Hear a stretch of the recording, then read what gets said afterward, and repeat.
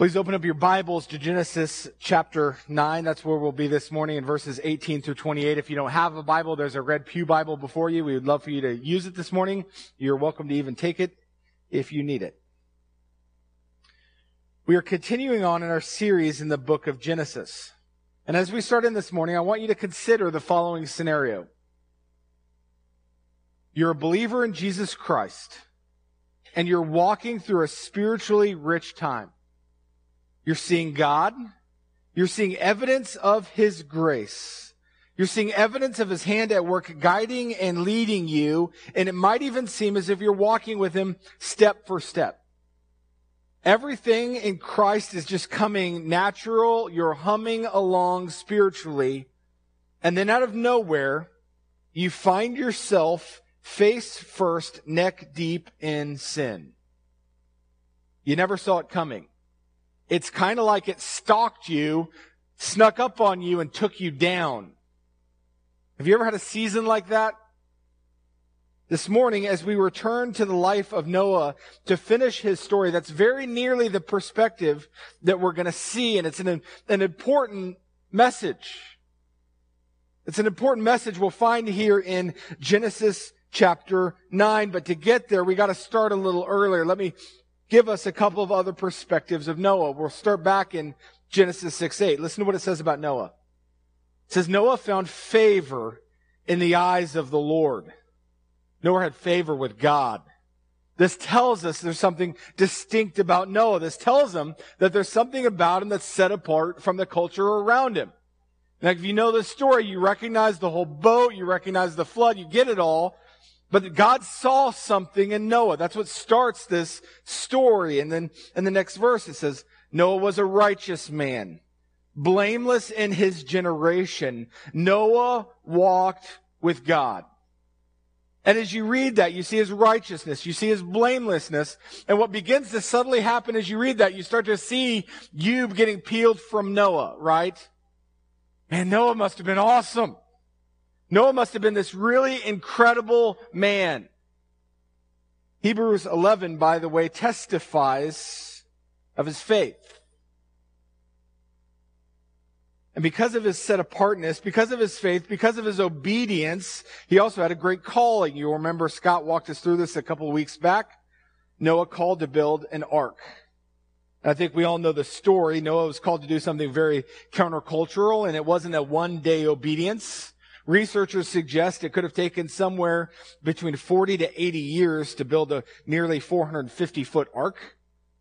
And that's an extraordinarily long walk in obedience. Building an ark on dry land. Then if you remember the story, the rains came, the water rises, and suddenly all you could see is water. Till finally a dove comes back with an olive branch, the water disappears, and by chapter 8, Noah and his family are getting off the ark. And in chapter 8, verse 20, Noah builds an altar and he and his family worship the Lord. For God has delivered them. He's saved them. And the text tells us that God was pleased with Noah's sacrifice. So at the beginning of chapter 9, we've been given a single picture of Noah as one who stands out, as one who is blameless, as one who walks with God. And it continues on, right? Because right at the beginning, you see God making an eternal covenant with Noah. Promising to never flood the earth again. Promising and offering a rainbow as a covenantal sign that he would be forever faithful. And if we're not careful, we start focusing on Noah. And we start to think Noah is the prototype here. Noah is the faithful one. That Noah's the guy we should follow. You see this. God speaks to you. God reveals His plan to you. He calls you to build an ark, so you do it. God is faithful. He floods the earth. He protects you. He's faithful. You get off the boat. He promises His faithfulness. And we're tempted to start to believe that this Noah character is pretty awesome. That he's the hero of the story. And if we're not careful, we could quickly make the application of our reading of this text to be like Noah. I need to be like Noah. Noah, that's the guy I'm supposed to live like. That's the guy I'm supposed to emulate. And yet you would be wrong. You would have missed the reality of his story, because one of the things that sets you up for, which we'll see over and over again in the book of Genesis, is a contrast that gets set up between the faithfulness of God and the faithlessness of men.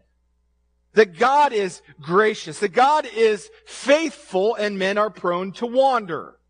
That's why we have this story. That's why it shows up here. I read several commentaries. People are like, I don't understand why this is here. It kind of dumbs down the story of Noah. You have these great expectations of him, and then this? Exactly. Let's enter into Noah's story, chapter 9, verse 18. The sons of Noah who went forth from the ark were Shem, Ham, and Japheth. Ham was the father of Canaan. These three were the sons of Noah, and from these the people of the whole earth were dispersed. Moses is headed towards giving us a genealogy, recognizing, of course, Moses writing the book of Genesis. And what he's starting to do here is he's recording the sons of Noah, and he's starting to set the table for us to see that they're going to fill the earth in compliance with what God called them to do. Part of the cultural mandate was to fill the earth. So they're starting to get ready to spread out. They're obeying God. And as we move to verse 20, theologian Gordon Wenham, in his commentary on Genesis, gives us good words to help us feel some tension right here. This is what he writes. The world seems all set for a new start. The slate has been wiped clean, and we hope that the mistakes of the antediluvians will not be repeated. By the way, an antediluvian is one who existed before the flood. That's all that word means. Why we can't pick an easier word, I don't know. Pre-Floodites works for me.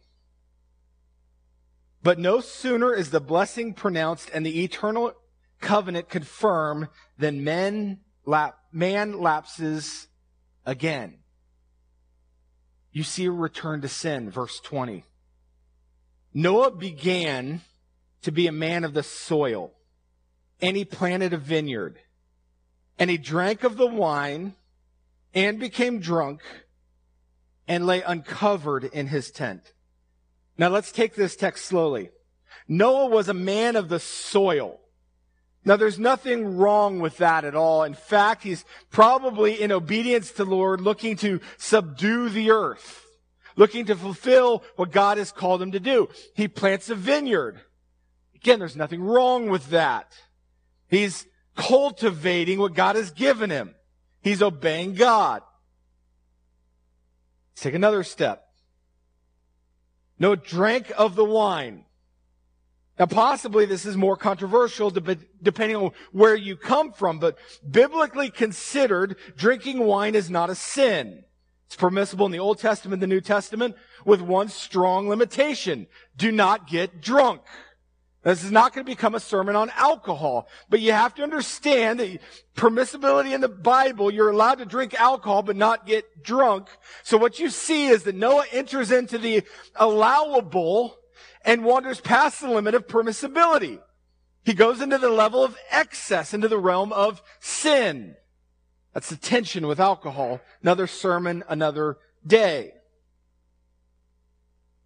But we should be mindful of what Paul writes to the Ephesian church, Ephesians 5. Paul says, do not get drunk with wine, for that is debauchery. Another version says it is wild living. The King James calls it living in excess. The Christian Standard calls it entering into a reckless life. You get the idea. It's a movement past the permissible, past the in control, into a life that is out of control. And that's what you see in Noah in this story. He drinks wine, gets drunk, and ends up naked in his tent. Now we can hone in on any single part of that and again miss the point, because what we're supposed to cue in on, rather than just his drunkenness, is the picture that Noah is not faithful. It's the picture that Noah is falling flat on his face in sin, that he too is culpable of sin. Even a man who has walked with God, even a man who has endured tremendous obedience, even a man who's made a covenant with the Lord God, we're supposed to see that he's no different than Adam and Eve who chose sin. He's no different than you or me. He is still fallen. He's still incomplete. He's still insufficient. That what's going on in this case is that sin, lowercase, a sin lowercase is always tells us of the acts that we commit that break God's law. Sin lowercase is just a symptom of the greater disease. That sin uppercase, which refers to us having a sin nature that comes along being a child of Adam, that we would choose sin, that we're separated from God. The sin lowercase is a symptom of a disease that we all suffer from. And we see it in Noah. Further, if we continue on the story, we'll see that sin, lowercase, as a symptom, doesn't always come along as a single issue. In fact, there are always ramifications, there are implications, there's a fallout to sin. Watch in verse 22. And Ham, the father of Canaan, saw the nakedness of his father and told his two brothers outside. See, the story starts with revealing Noah's sin, but it doesn't end there. Because what we're going to see now is how Noah's sons deal with sin and how sin often leads to sin. So first we see Noah's son, Ham. The text tells us that he sees the nakedness of his father and tells his brothers. And on face value, that doesn't seem to mean much in our culture. But there are two significant things we need to lean into culturally, things we need to understand that'll help this text unfold for us. The first of which I'll allow Alan Ross to speak to us from his commentary on Genesis. This is what Dr. Ross says. It's difficult for someone living in the modern world to understand the modesty and discretion of privacy called for in an ancient morality. He's taking you back 5,000 years to appreciate that our culture is different than theirs. Nakedness in the Old Testament was from the beginning a thing of shame for fallen man, pointing you back to Genesis 3. The state of nakedness was both undignified and vulnerable. To see someone uncovered was to bring dishonor and to gain advantage for potential exploitation. Dr. Ross is pointing to the fact that to perceive someone else's nakedness is an incredibly shameful thing. And so what you're supposed to kind of lean into this is in the Old Testament, to see someone's nakedness is to take their dignity. It's to defile their privacy. And so Ham happens to come upon his father. Could have been an accident. You don't know. It doesn't tell us that. But it brings shame upon his father. So how's he going to handle it? What's he going to do? And what we see is that Ham makes it worse. For he could have chosen to restore his father. He could have chosen to protect his father's dignity. But instead he chooses to increase his father's shame by bringing it to his brothers. He runs out, hey guys, dad's naked.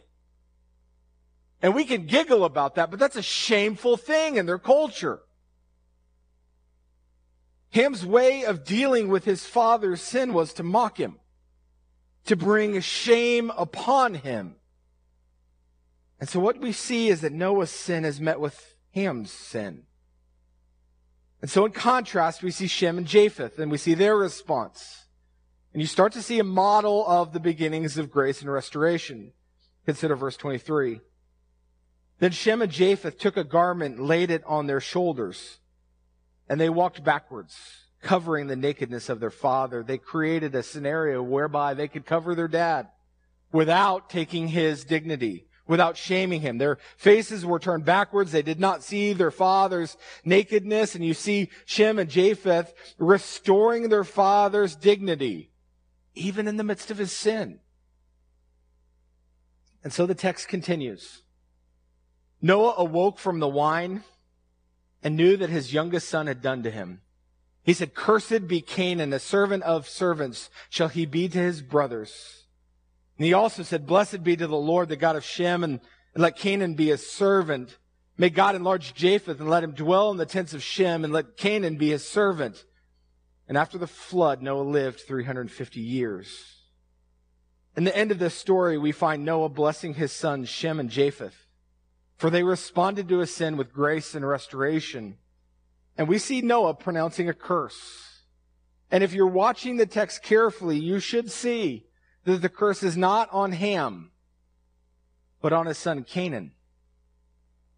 It's a tricky little text, But it's a reminder that in the Old Testament, there are several places that the idea that the sin of the father comes back to the son, to the third and to the fourth generation, it's replete throughout the Old Testament. That the sins of the father typically repeat themselves to their children. It suggests that what Noah sees in his son, he sees in his grandson. And if we were to lean into that further, there'd be a strong warning for dads to be really careful that your sons are watching you.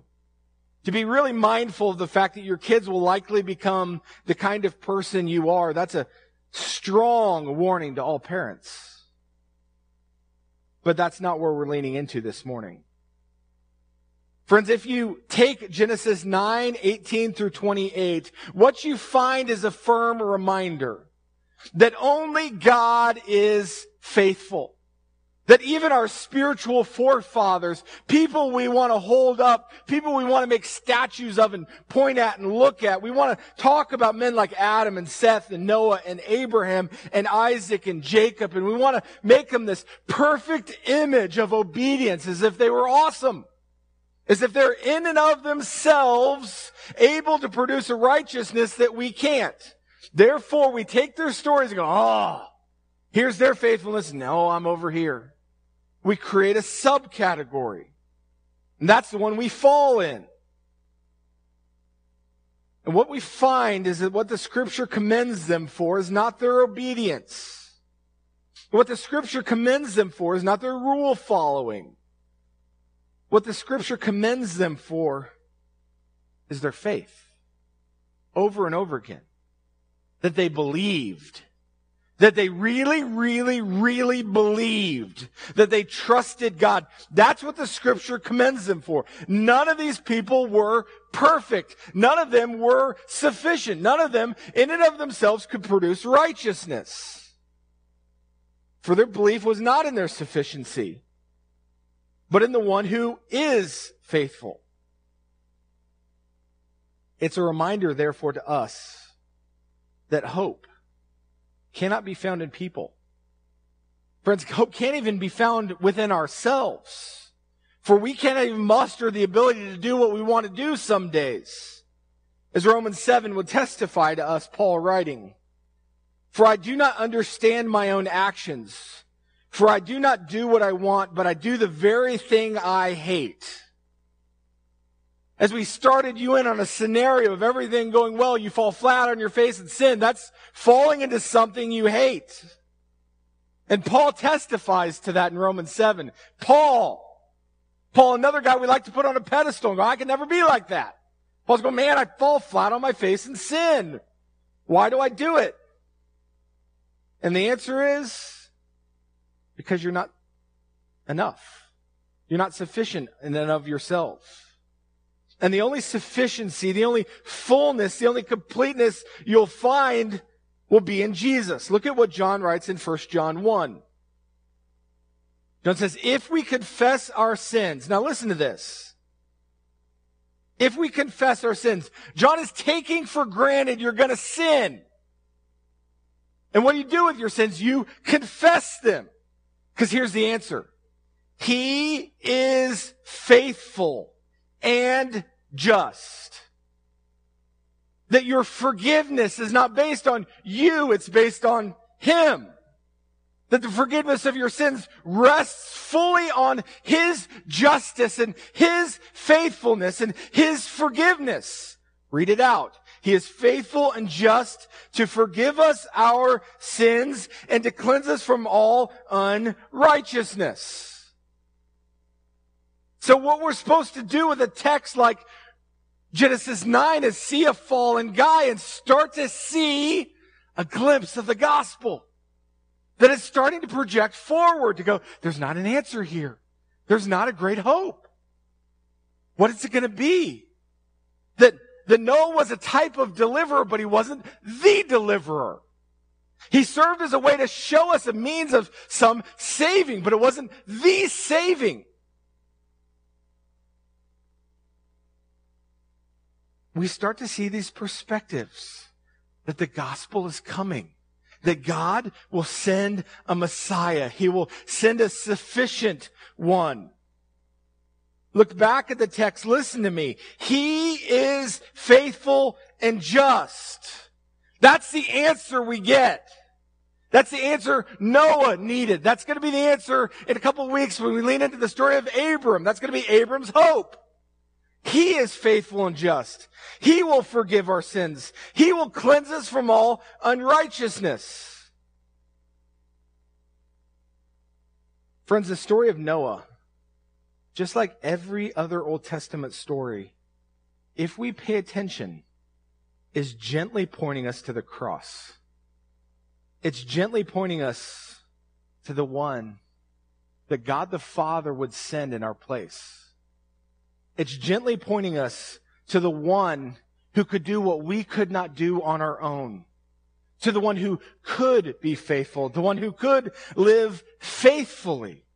It points us to the God who would love us so much and so well that he would send his only son to pay the penalty for our sins that we might receive his righteousness. The author of Hebrews gets it. We've pointed at this verse 3 times. I'll point again. Hebrews 11:7. By faith, Noah, being warned by God concerning events as yet unseen, in reverent fear constructed an ark for the saving of his household. By this he condemned the world, but this is where I want you to lean in, and became an heir of the righteousness that comes by faith. Noah didn't earn a righteousness. He didn't live out a righteousness. He became an heir of righteousness. He would inherit a righteousness greater than his own. He would inherit the righteousness that comes by faith in Jesus. For that was Noah's great hope. That was Abraham's great hope. That was Isaac's great hope. That was Joseph's great hope. That is our great hope. Friends, that as we walk through the Old Testament, if we peel it apart, we get this perspective. Be like Noah. We miss the point. For Noah, his whole life points forward to the one who would come to save us from our sins. Here in a couple minutes, we're going to take communion. And as we do, it's that reminder that Jesus paid it all. That's what it is. It's a confession. It is a corporate confession that Jesus paid it all. That we'll testify to individually and we'll testify to corporately. And there's a moment, and I'll just challenge you with this now. There's a moment where we're all holding bread that you should peek around and go, nobody here is like holding up their driver's license and go, man, check me out, I'm enough. But we're all holding the bread saying, Jesus, he's enough. This is it. Communion is a corporate testimony that we're to be built up by one another's faith. Noah couldn't do it on his own, and we can't do it either. Let me pray for us, and we'll continue worshiping, headed towards the table. Father, thank you that in your word, in your holy word, in the revelation of which you've revealed yourself to us, you didn't give us pictures of men who were great that we should emulate and be like. Father, you gave us pictures of men who lived by faith, who lived as if what you said was true. Father, they believed and they had a rich and a deep view of belief. Father, they trusted you. They had faith in you. Father, Noah believed enough that he built an ark. He believed enough to follow you in obedience. And it wasn't of his own doing. It was a belief in you that pushed him forward. Father, this morning, may we be challenged to a deeper view of belief, to a deeper view of trust, to a deeper faith in you. That you are the only one who can save us. You're the only one who can forgive our sins. And you're the only way we can find righteousness. Father, we look at the story of Noah and are reminded that he was a man that lived by faith, that he's commended for his faith. Father, help us to have a faith so great in Jesus. It's in his name we pray. Amen.